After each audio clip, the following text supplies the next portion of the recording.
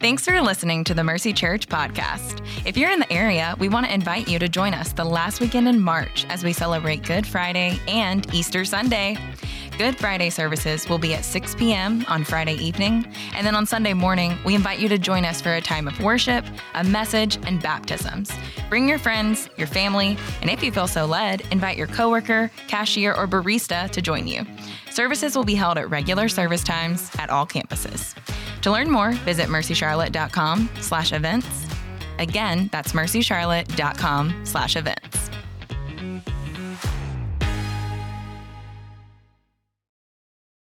Well, good morning, church. Good morning. Well, welcome, Mercy Northeast. I know y'all are out there rocking and rolling, and welcome to those that are online. And so for those that don't know me, my name is Pastor Rashard. I am one of the pastors here, and I have the pleasure of presenting God's word to us this morning. But before we dive in, I just want to spend some time in prayer. Because y'all, like, without us being led by God in prayer, Lord, this word will go on deaf ears. Amen? Amen. Will you join me in prayer? Lord, we are incredibly gracious that each week, Lord, we can come to this place to sing our praises to you, to give you our worship, and to come and hear from your word. But Lord, we also acknowledge that throughout the week, Lord, that our hearts have strayed, that our eyes have wandered, and Lord, that we have lost sight. So Lord, I ask that today that your word will be a reminder of what you have done for us and through us in Christ. So Holy Spirit, I ask you to hide me behind the cross. Jesus, will you be magnified? Will you be glorified today? So let the words of my mouth and the meditations of my heart be pleasing in your sight, our God, our Redeemer, to whom we trust. Let the saints say, amen, amen. Awesome. So who would you guys will say that who's the most famous main character and sidekick combo? Maybe if you're old school, you've been around a hot minute, you may say Johnny Carson and Ed McMahon, right? Or how about Batman and Robin? Or Jordan and Pippen, right? Or how about Diana Ross and the Supremes?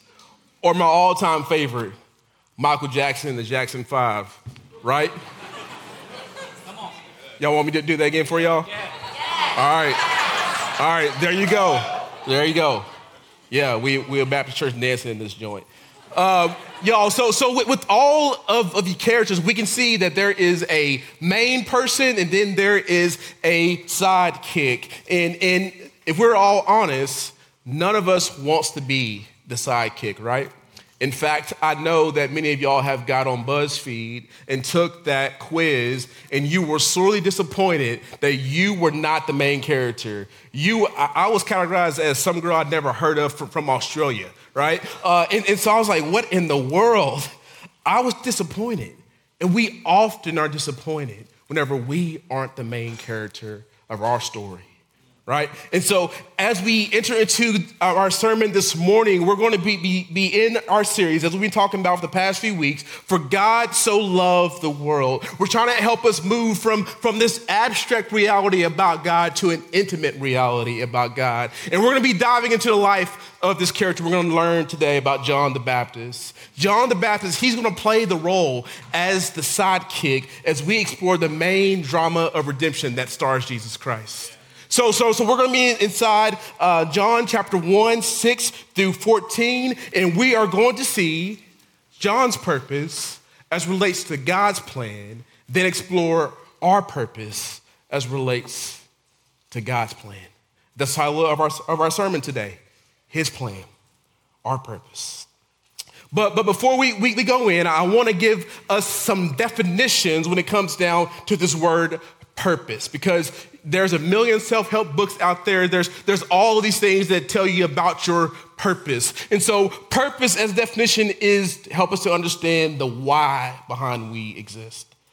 Purpose is different from calling, right? Calling is concrete for everyone who is a believer in Jesus. Your calling as a believer who's been blood bought by his blood is that your call is for you to be a disciple, that is to know God, and for you to make disciples.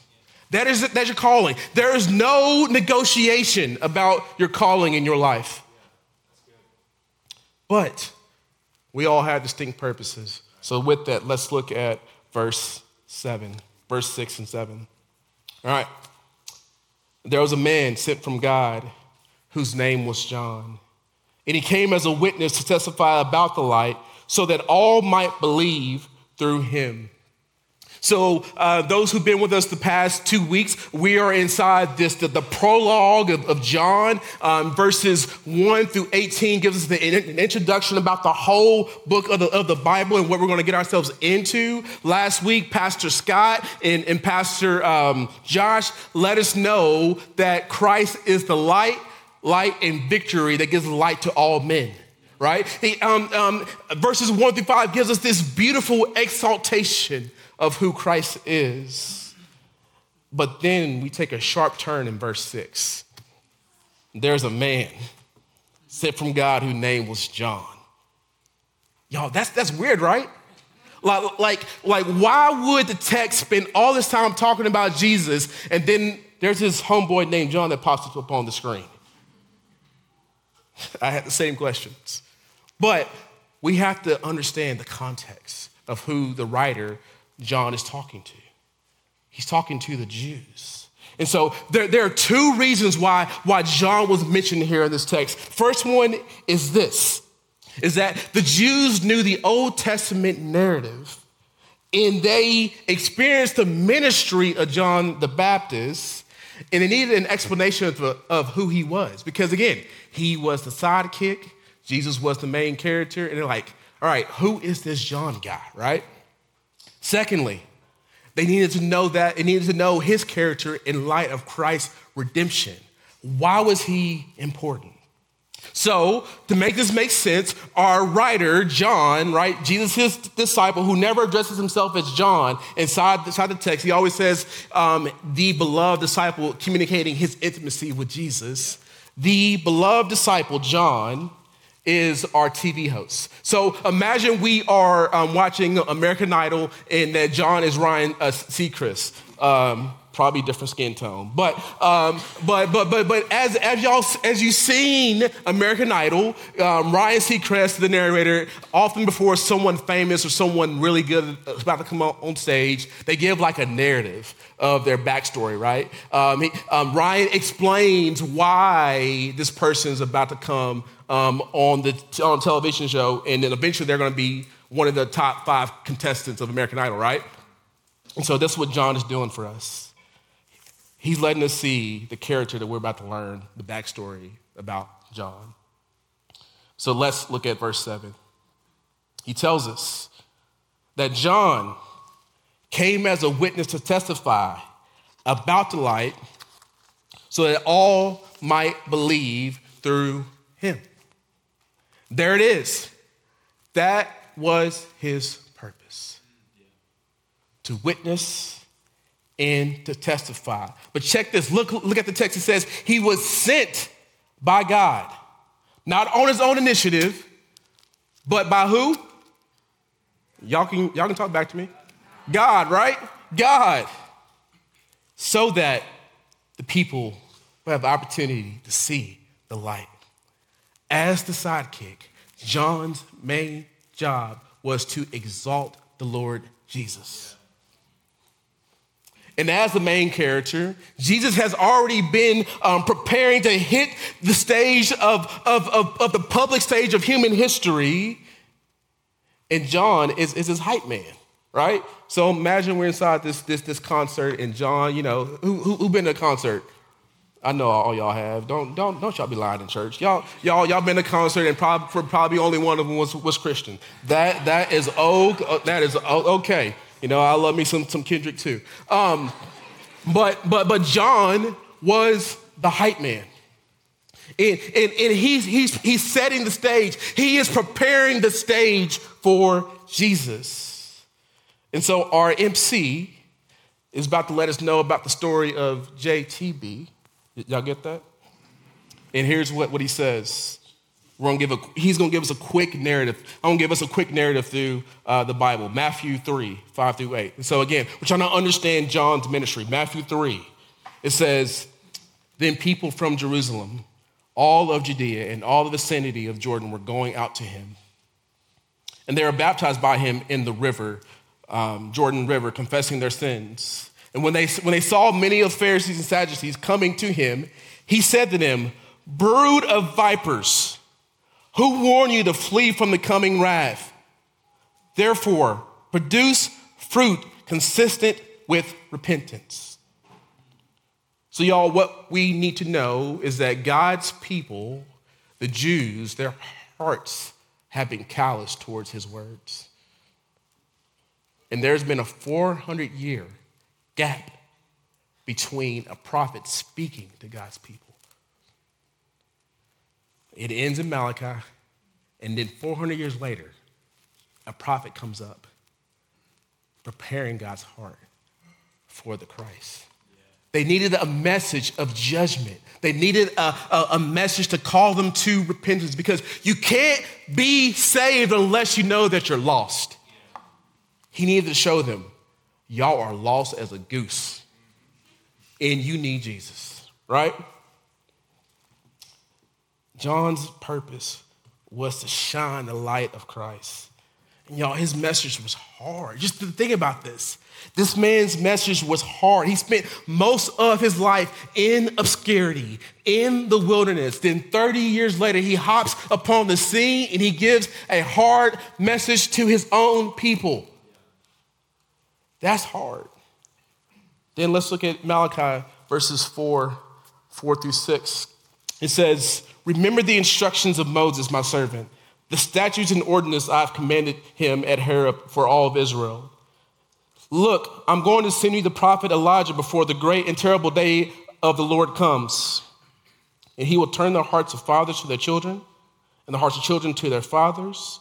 And otherwise I will come and strike the land with a curse. So y'all, this is a big deal here. This is the last few lines of the last book of the Old Testament, talking about Elijah. And for those that are familiar with the New Testament, Jesus tells us that Elijah is John the Baptist himself. And the prophet Moses, back in Exodus, y'all, back in Exodus, prophesied that Elijah will come speaking on God's behalf, preparing God's people for the message of Christ. We see this fulfilled in Luke 1, 13 through 17, which is showing the fulfillment of John's ministry. Y'all, this is mind-blowing to the Jews. They're like, what in the world? The thing we've been waiting on all of our life is being presented in front of us. Our grandfathers and their children didn't see it, but now they're seeing it. Then lastly, let's look at Matthew 11, 4 through 6.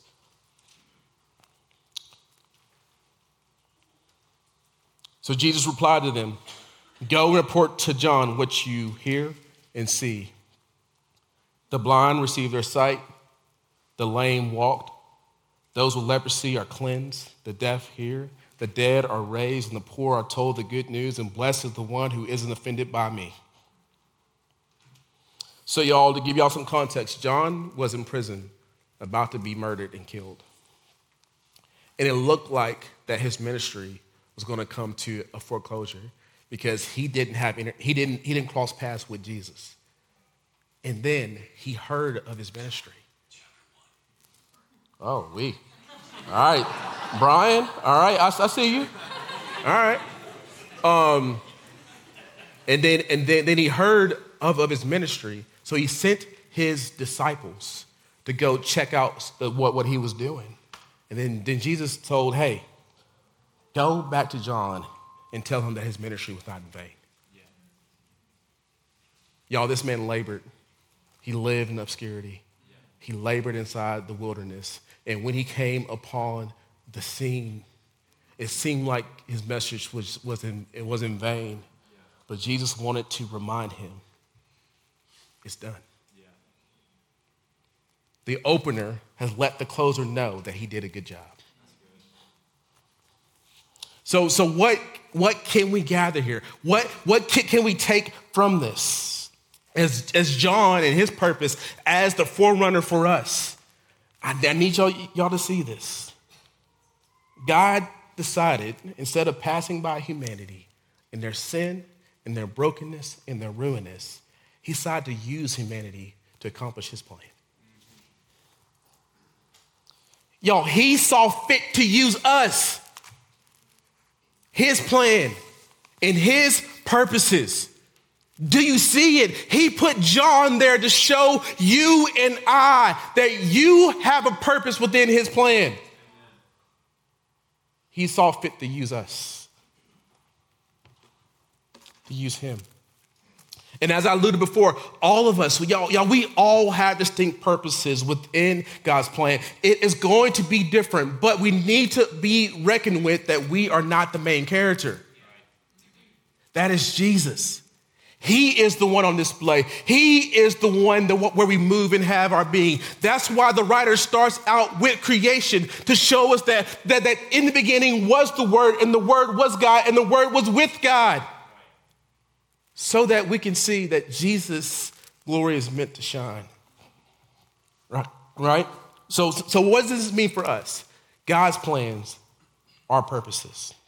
Well, I got 3 points for us flowing from the text to help us to get some clarity. I'm not going to give you everything you need to know, but hopefully this will give you a foundation as you consider your purpose within God's plan, right? All right. Point number 1. To fulfill his plan and purposes for your life, you need to know that you came from God and for God. I'll say it again. To fulfill his purposes, to fulfill his plan and purposes for your life, you need to know that you came from God and for God. So many of us are searching for a purpose, right? That's why we throw ourselves into our activities, into our hobbies, into our children, into our work, into our relationships, because we're all trying to find meaning and purpose. But the Bible wants us to be clear that you came from God and for God. That's your purpose. You came from God and for him. Verse 8, it says, he was not the light, but look at this, but he came, circle that, to testify about the light. To testify about who? The light, Jesus. John knew he was not the Messiah. The Bible tells us. All the people were telling him, bro, you are the hot stuff. You are the man. He knew he wasn't Jesus. And as he stepped upon the scene, as I said before, he lived about 30 years in hardness. It was hard, y'all. He lived in the wilderness, eating locusts and honey. That's terrible, right? I want me a steak every now and then, like, come on, some brisket, but honey and locusts? Come on, God. He faithfully raised disciples. And he was faithful to Jesus. But y'all, we need to check this. As he waited and when his time came, he spoke with intention, with power, and purpose. Are you willing to wait on God?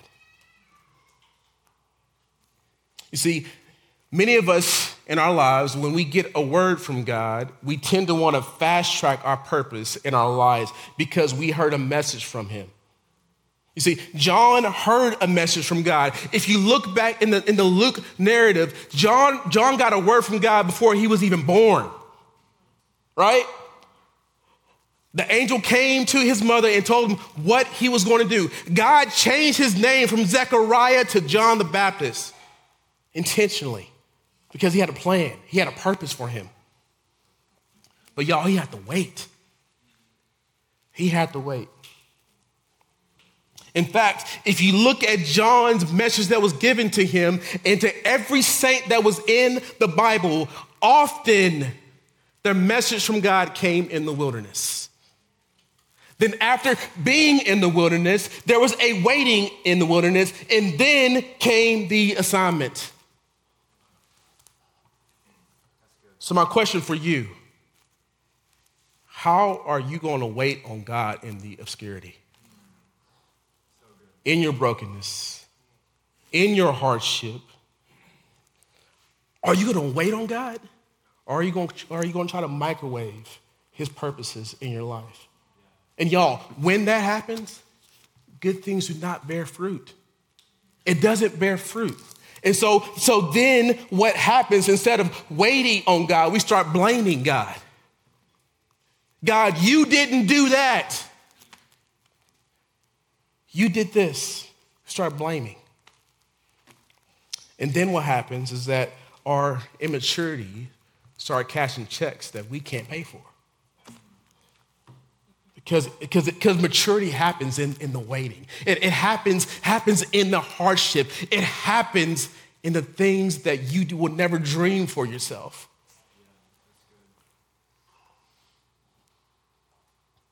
We got to wait on God's timing, y'all. So as an action step, I just want to challenge you to pray this week. Lord, teach me to love the preparation. I dare you to ask that prayer towards him. Teach me to love the preparation. But we got to keep moving on. Point 2. To fulfill his plans and purposes for our lives, you need to learn the rhythm of demonstrating and declaring the gospel in your everyday life. Let's look at verses 8 and 9. It says, he was not the light, but he came to testify about the light, the true light that gives light to everyone, was coming into the world. And so, again, John the writer, our MC, is explaining to us about what John was doing, right? It says that he came to testify about Jesus. We heard that time and time again. But check this. Whenever we do that, the Bible says light shines. It shines. And what we can even see more in this text was that John lived 30 plus years doing this inside his everyday life. He wasn't on the stage yet. 30 plus years of just living in the wilderness, living his life for the glory of Jesus. And for us, whenever we hear a word from God and we get his purpose, we hear his purposes for us, we tend to remain stagnant in obedience because we're not seeing fruit. And so then, instead of walking in God's purpose, we're walking in disobedience. But what John did was that in his normal everyday rhythms, as he was living, as he was breathing, as he was speaking, he was demonstrating and declaring the gospel. Just doing it in his natural rhythm. Why? Because he knew he was what? Sent from God. That's intimacy language, y'all. That's not just a phrase. He knew where he came from. He knew his brokenness. He knew his sin. Or a broke person knows how to show you how to get fixed. And that is Jesus himself. So what am I getting at here? I think that many of us, including myself, y'all, when it comes down to church and living for God, we often live our lives in the sacred and secular divide. What I mean, we have our church things over here, and we have everything else over here. So what then happens? Those worlds never collide, and light doesn't shine. So a way to do this practically, you probably aren't going to be on the street corners sharing the gospel every single day. But you can not cut corners at work. You can be a person who represents Jesus by being a person of patience, of kindness, and gentleness. You probably aren't going to go to India overseas one day. That's probably not the case. But you can go love your neighbor. In fact, invite your physical neighbor over to your house. Light shines. You know, perhaps some of y'all are disappointed that your heyday of gospel ministry is gone, right? You were in college, on the college campus, making disciples and doing all of these things, but now it seems like gospel ministry has dried up. You can be faithful in loving your spouse, loving your kids, helping them know how to be formed upon the gospel. You can do that. God has called you to be faithful in the obscurity. We don't wait. We don't wait to be obedient. We be obedient now. And when we are obedient to the call, the purpose will come. But I want to ask you all a question. Would you be okay if your purpose never came? What if you lived, breathed, preached Christ, and then you were forgotten? Are you okay with that? What if God has called you to be the planter and not the harvester? You see, some of us will experience great things with God and for God. But it's him that gives the growth, not us. Our job is to be patient and to be obedient in the right now. Speaking and preaching the gospel in our everyday lives. The good news of Jesus. I gotta keep moving. Point 3. To fulfill his plan and purpose for your life, you need to know that you are a child of God. Let's look at verses 10 through 14. Again, this is John writing about John the Baptist and all creation narrative. He says, he was in the world, talking about Jesus, and the world was created through him, yet the world did not recognize him. And then he goes, and then he came to his own, and his own people did not receive him. Circle that word, receive. But to all who did receive him, again, circle that again, he gave them the right to be children of God. Underline that. To those who believe in his name, who were born not of natural descent, or the will of the flesh, or the will of man, but of God. The word became flesh and dwelt among us, and he observed his glory, and the glory as the one and only Son from the Father, full of grace and truth. And so, y'all, we must remember again that John is our MC, and he is trying to connect verses 1 all the way through 18. He's threading this thread.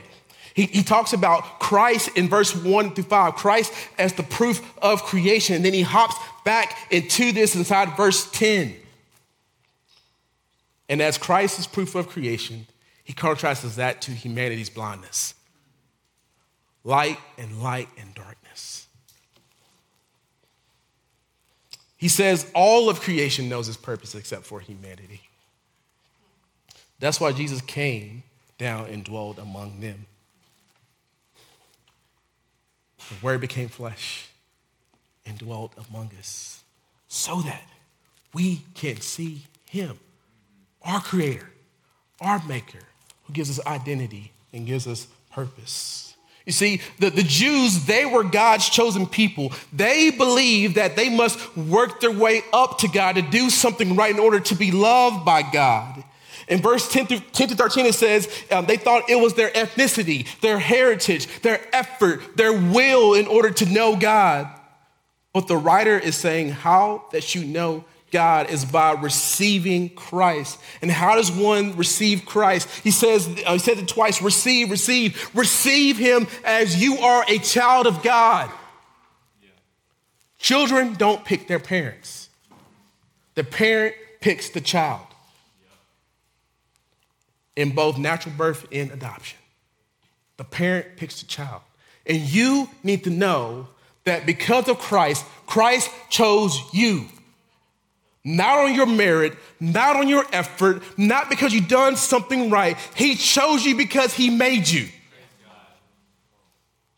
So that's why he sent Christ down. Christ came as a man among humanity because we could not live out our design before God. So he sent Jesus for you and I. Christ came. He lived a life that we could not live. He died a death that should have been ours. And then he went to the grave. He defeated sin and death because of our rebellion. And then he rose from the grave. And then he gave us his spirit so we can know God.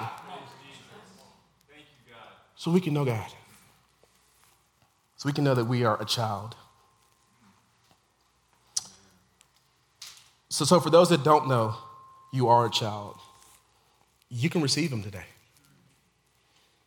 Receiving is an intentional act, right? You can receive him. If you're floundering of what's your purpose and identity, there's true identity found in Jesus. So will you do that?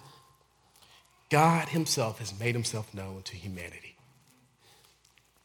But for those who are a child of God, you have a good father who loves you deeply. He thinks the world of you. He is pleased with you because you are found in Christ. But like myself, you struggle with that. As I even say those words, you're like, I don't believe that. And so then you try to find purpose outside of him instead of in him. I want to close this with this story because we're out of time. I want to conclude here that there was this man and woman named David and Tavea Flood. They were the first missionaries sent to the Congo over 100 years ago. And during their first year of being out there, they did not see a single convert that was led to faith. Their only gospel achievement was that there was this little 5-year-old boy who would go to their back door to deliver eggs to them every single day. And Savea ended up leading this young kid to faith. Shortly after that happens, Savea died. But before she died, she had a baby. And she died during childbirth. And her husband, David, was now a widow, 27 years old, stricken with grief because what God told him to go do, it didn't seem like it was coming to actually fruition. No gospel ministry, no fruit. His wife died, and he's with this baby. So he gives up the baby to another missionary couple that was with them, and he walks away from the faith. And then this next couple that was raising the baby's name was Anna. They were raising her, and she's now a toddler. And because the villagers didn't like what they were doing, they poisoned that couple, and they died 3 days apart from each other. And then they gave the child to another couple who was a pastor inside South Dakota, and the girl was raised in South Dakota, and they changed the girl's name from Anna to Aggie. And she married this missionary president of this Bible college. And on their 25th wedding anniversary, the Bible college decided to give them a gift to go overseas. And as they were overseas, she came across a magazine with the cover of her mother's tomb. And then she found a translator and then found the location of her mother's tomb, and she found out that her dad was still alive. Meanwhile, they go to this missionary conference in London, about 10,000 missionaries. And one of the main speakers happened to be from the same region where her parents ministered. And after the message, this is about 50 years later, after the message, Aggie went up to the man with an interpreter and asked him, hey, do you happen to know the floods? And the guy said, yes, every day I would go to Savea's flood back door with a basket of eggs, and she would tell me about Jesus. He said, I didn't know there was a single convert besides me. Shortly afterwards, I accepted Christ. She died, and her husband left. He said she left a baby named Anna, and I always wonder what happened to her. Then Aggie, with big eyes, said to her, Amena. And y'all, they hugged like brothers and sisters. But then the man told her, he says, just a few months ago, I laid some flowers on your mother's tomb, on mother's grave, to thank her for the 10,000 believers in Congo. Wow. And he told Aggie, thank you for letting your mother die so that many of us could live. Wow. Y'all, the story gets even better. She then goes, finds her father, and he finds out he's not doing well. He's angry, he's depressed, he's bitter, and many told her to not go to him. But she went to her father and said, because that's what she felt like God asked her to do, and went to her father and said, Father, I was cared for, and your ministry was not in vain. There are thousands of believers. There are schools everywhere because of your ministry. Her father then sobbed, repented, returned to Jesus, and he died 2 weeks later. Wow. When it comes to your purpose, is your ministry worth the one? David didn't know the purpose of his ministry, the effect of it. John the Baptist did not know the effects of his ministry, and you won't know. But your purpose is to walk according to God's plan and allow him to determine the impact of your ministry. With that, let me pray for us. Lord Jesus, we are grateful that we get to be called sons and daughters of you. Lord, we are grateful that, Lord, you have laid out your message for us of what you desire for us. Your desire for us is to know you, to make you known, to exalt you. Our desire for you is for us to have intimate joy in you, Lord. So help us with that, Lord. Lord, help us to wait in the preparation. So we love you, and let me pray. Amen.